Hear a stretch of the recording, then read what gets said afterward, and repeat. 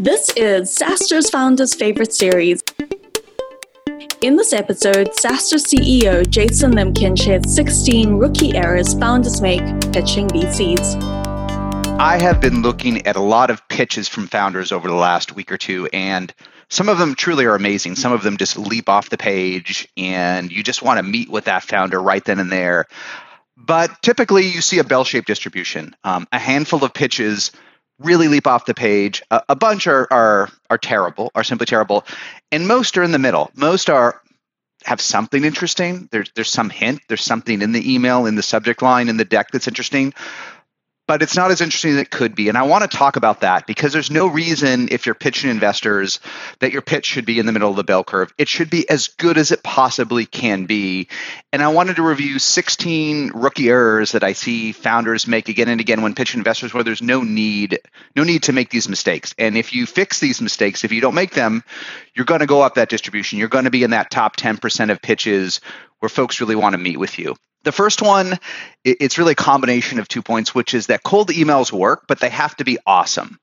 And we recently did the new venture at SaaStr. We had some top VCs, Aileen Lee from Cowboy, Keith Raboy, David Sachs, Christoph Jan, Forbes Midas list, 3 of the top VCs in the world. They all came and shared their learnings, and you can see them on YouTube, on newventure.com. And what was interesting is the ones that I interviewed, the top VCs that I talked to, said they all read almost all their inbound emails. And this is contrary to many of the advice you get on the internet where you need a warm intro, you need to know the right people, you need to have gone to Stanford or been in the right accelerator. And those things, there's no question that helps.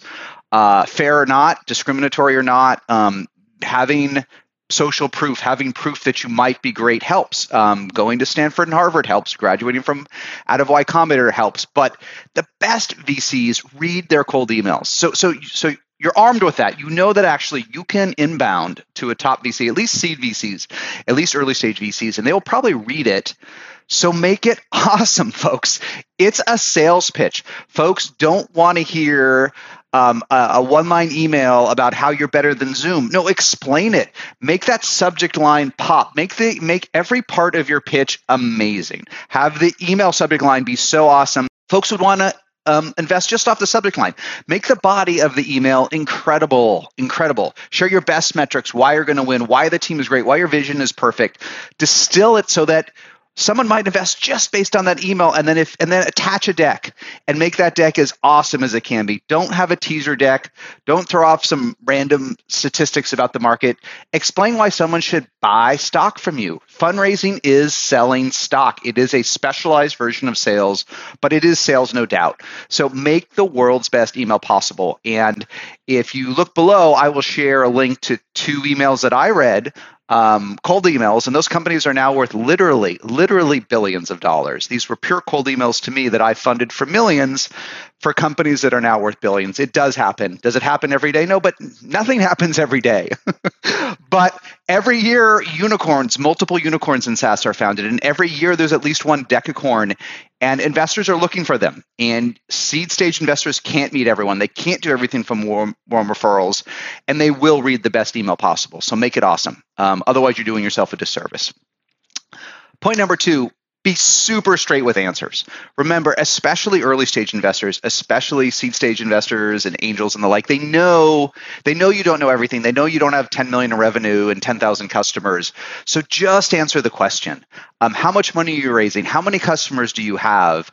What's your churn rate? What's your MPS? What's working well? What isn't? Why do you win deals? That's the most important thing. Founders just answer, why do you win deals? Why are you 10x better? That should also be in your pitch. Why are you 10x better? Don't be cagey. The best founders, I can tell you, are not cagey. And I know it's hard. I know many of us haven't done it before. I know it can be intimidating. You can be insecure, but this is your job. You're the CEO. Be honest. And if you don't know the answer, just say that. I don't know the answer. And if you should know the answer and don't know the answer, it's okay to say that too. Listen, you should say, I should know that answer. I've been in this space for a decade, but I don't. I'll get back to you on it. But it's a great question. I should know the answer. Look, if you say that to every single question, it's a fail. But you can say it once or twice. It's okay to know 8 out of 10 of the answers, even in your industry, 7 out of the 10. Be honest. But if you're cagey, no one will believe that you're going to build a unicorn. Mistake number 3, and this happens more often later in the process, and more often in in-person meetings than Zooms these days, but it still happens all the time. Don't bring the wrong people with you, and don't put them in your slide deck either. Advisors are great, mentors are great, angels are great, but they're not your team. Do not drag your advisor, someone you're paying shares for to help you raise money, to the investor pitch. A few folks will challenge this, but the reality is investors want to meet the founders, and particularly the CEO, but the founders. That's who they're betting in. It's usually at least 50% of the bet, always, and especially early stage. So don't bring people who aren't part of the long-term team. Don't bring people who aren't writing code, who aren't making decisions, who aren't talking to customers. They're just a flag for someone that is insecure. And again, we're all insecure in this process, but you don't need flags that say you're not going the distance. So don't bring folks with you that aren't founders to meetings. Next point. And I know this sounds simple, and I actually know you'll hear contrary advice from incubators and accelerators, but you'll see most of the best investors that are live on Twitter agree with me, which is send the deck. Send the deck ahead of time, send it quickly, and send all of it. Remember, you're in sales, or at least in fundraising, someone's on sales. Now later, when you build the hottest unicorn, when you build the next Zoom and Slack and Twilio and Datadog, when it's later stage, you will build a data room, and you will put all your documents in there and your financial statements, which may even be audited then, and all your cohort data and everything, and you will allow 20 or 30 investors a week, 2 weeks to log into a carefully constructed data room that's password protected, review the data, and make an offer, make a bid. You may be collecting term sheets, 2, 5, 10, or more when you're the hottest late stage company, but it is rarely the way it works early. In late stage, often the investors are in sales, but if you're in sales, if you're the founder, if you're the CEO in sales, make it easy on them. This is true of any sales. So send the deck. Don't send a teaser deck. Don't send a doc send or a password protected deck. Look, it's nice to have the doc send. It's nice to have all the data and see who's looking at what. Of course, it's fascinating, but don't do it. Don't do it. If you want to embed a Mixmax link, that's a much better way to do it because it can silently track who's doing what, but don't create gates. Many investors will not read a doc send. And more importantly, if you don't send the deck, just send the deck. They may not follow up. They may not ask for it. They may move on. Many of the top investors have hundreds of pitches in their inbox, and they're looking for the ones that stand out. But if you don't send your best assets, you're just decreasing the odds you get funded. Next point, and this is a rookie error, and I see it all the time, and it shouldn't happen, but I see it all the time from super smart people. You have to diligence your investors. You have to research them. Yes, deep down, you can basically send the same email and the same deck to everybody, but think about reaching out to a top customer. Treat an investor like a $100K or $1 million deal. If you want $1 million from them, treat them like $1 million customer. They deserve APM. They deserve a handcrafted email, not a cadence, not an email that doesn't even recognize them. At least go on the website, spend 15 minutes, and look at the deals she or he did. Look at some of their other portfolio. See if there are some sort of ties to what you're doing. They don't need to be the same, but are they? Does this VC do SaaS? Do they do B2B? Do they do marketplaces? Do they do B2D? What type of deals do they do? How is your company at least vaguely similar to an investment they have to done? It doesn't have to be the same, and VCs don't want to make competitive investments. But is the deal size similar? Is the type of vertical similar? Is the type of buyer? Is the type of non-obviousness similar? Just make a personal connection. And the best way to do it with VC is with a portfolio company they love, because portfolio companies are like VC's kids, sort of. They love to talk about especially a successful one. I mean, if a VC has a decacorn in her portfolio, she or he will never stop talking about it. So compare how your startup was like that Datadog or Twilio or Workday or Zoom or whatever it was in the early days. Show that connection, and there's a 10 times higher chance you'll make a connection. And worse, when you don't do it, when it's clear that email is just going to 40 people, the best VCs have too many and they don't follow up. So you have to personalize and you have to do your diligence and ABM it and get to know those VCs. Next one. You do need to educate most investors on your space. Most of them will not really understand what you're doing and why you're doing it and how it works, but not too much. Don't waste time. Don't waste slides in your deck. Don't waste space in your email educating VCs too much in industry. Think about 2 slides and 2 lines and 2 sentences is enough. Okay, if a VC's never done an investment even remotely similar, they probably won't again. But summarize the industry in 2 sentences. Why is the content marketing industry changing? Why is travel changing? Why is application performance management changing? Why or whatever changing? Just summarize it in 2 sentences. Summarize it ideally in 1 slide, but 2 max. We do not need to hear the history of your industry since the 17th century, since the days of mainframes. It's too much, and it is accidentally condescending. VCs at least like to think they understand industries, even when they don't. So forget the decades of history. Forget the workplace of the future. Just summarize quickly what's changed and why you matter. Okay, the next 2 are a bit of a Goldilocks, but you need to be careful about going in too strong with VCs, but also going in too weak. So let me explain. If you go in super strong, and people get this advice, and act as if you have 10 offers, that you're the hottest startup out there. If it's true, and that's your thing, and you like to go in a little heavy, do it. By all means, go in strong. If you have 2 term sheets on terms you like, you can be a little aggressive on the 3rd. You can say, I need an offer by Friday, by tomorrow, by this afternoon.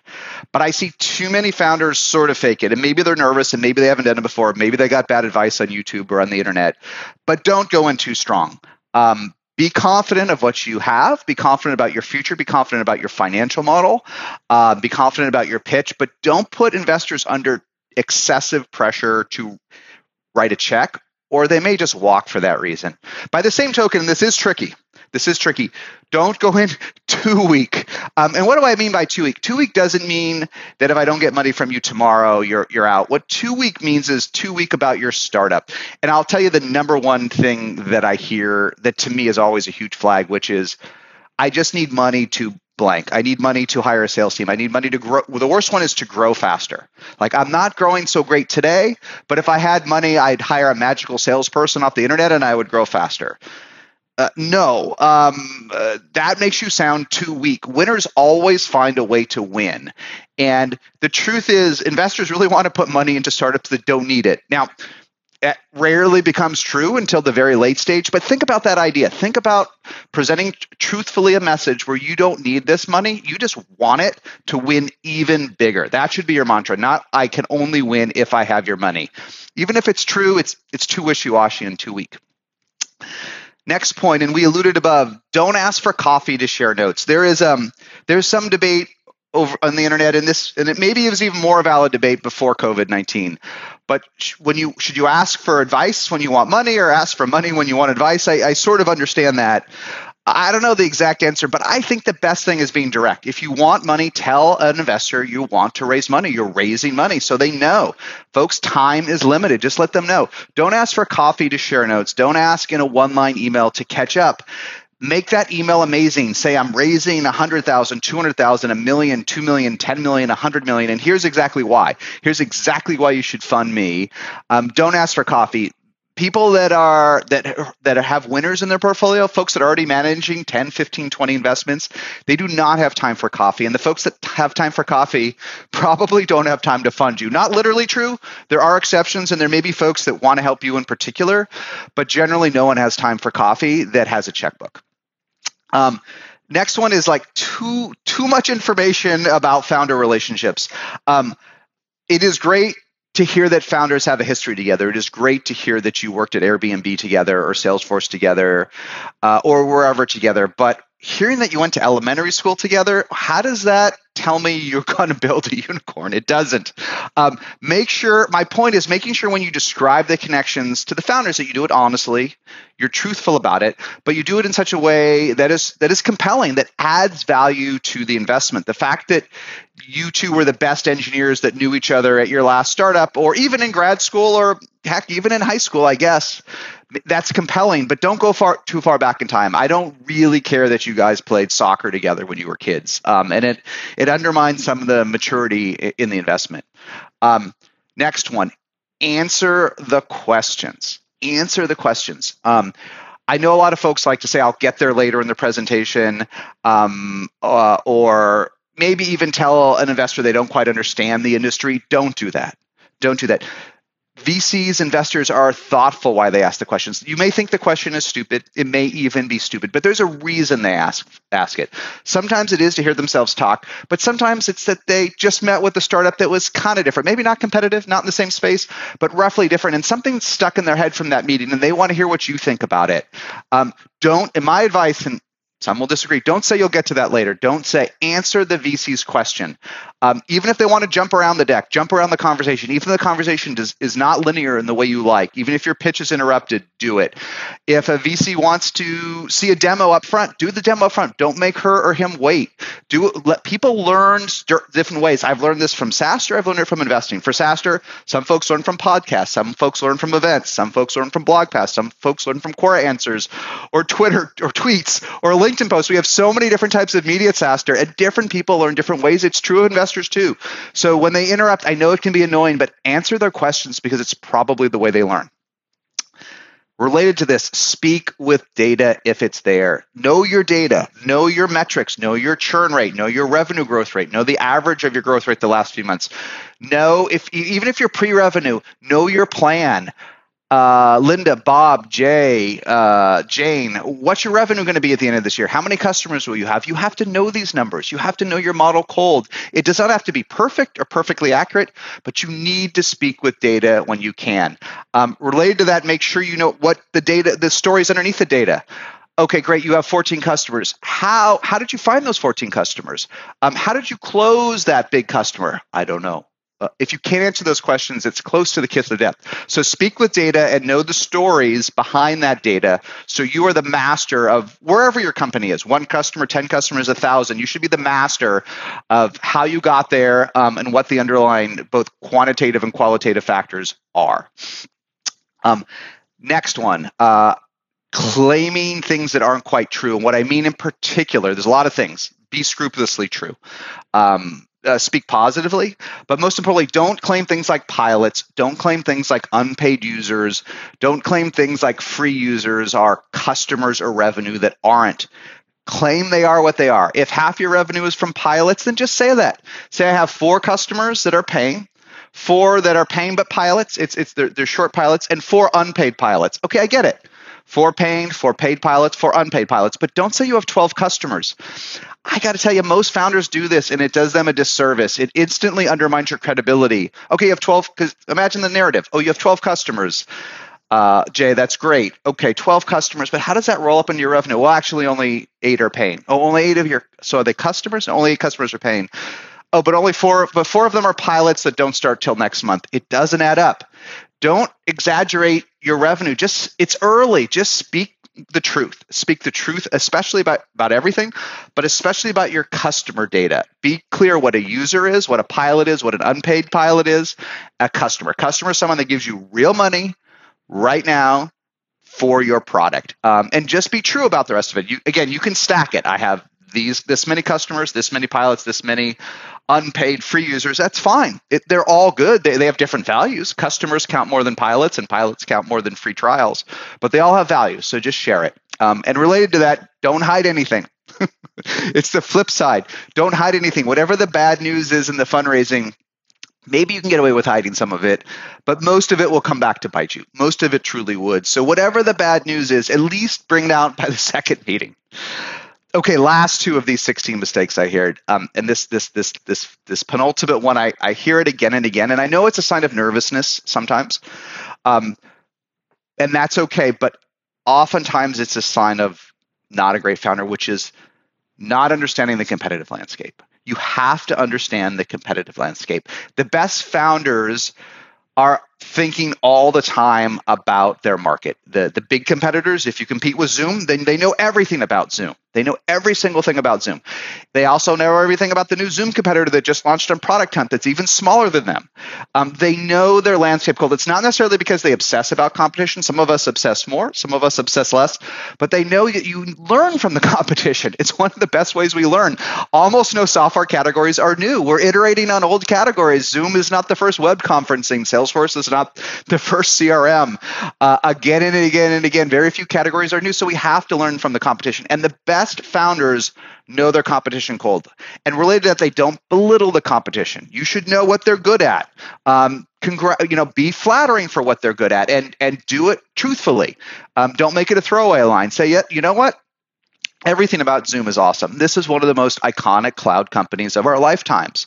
Having said that, Zoom's focus is not on healthcare. Okay, I don't even know if that's true, but if you just said that to me, that's a great way to position yourself in the landscape. Zoom's great at everything, but they don't focus on healthcare. Zoom's great on everything, but they don't focus on 1,000+ seat deals. Whatever it is, that makes sense, and that shows you know your landscape cold, and it also shows you're respectful. I didn't denigrate Zoom. I didn't say their technology's terrible, the audio's awful. I didn't mock them, and great founders never do it. Great founders respect the ones that came before them, even if they're going to kill them in the marketplace. They know it's not going to happen overnight, and they know that even if the technology is terrible, which it rarely is, customers may not care.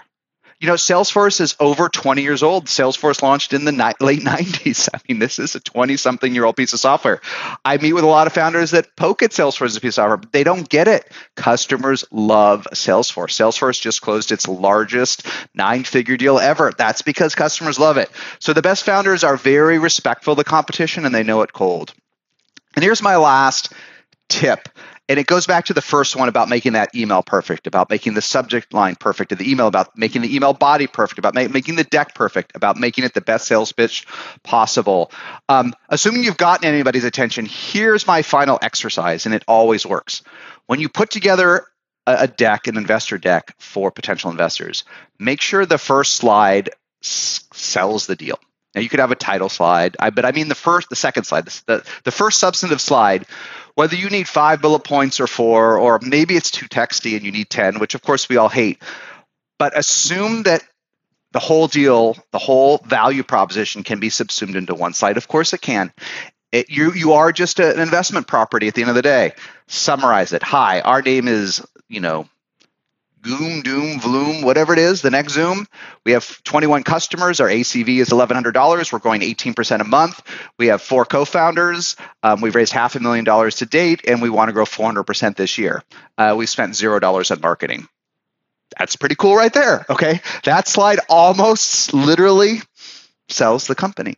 Try it. You're going to say you can't do it, but if you spend an hour and then you put it aside and you come back the next day and you come back later, you're going to find you can distill the entire reason to invest your company in that first slide. And then slides 2 through 20, 2 through 40, hopefully it's not too long. They're really just backup to explain those bullet points and why folks should involve, but sell it all in one slide. Force yourself to do it, not go for coffees, and you're going to push yourself. Instead of being in the middle of that bell curve with a great startup, you're going to be a great startup with a great pitch. That's going to dramatically increase the odds that you get funded, even if it's off a cold email.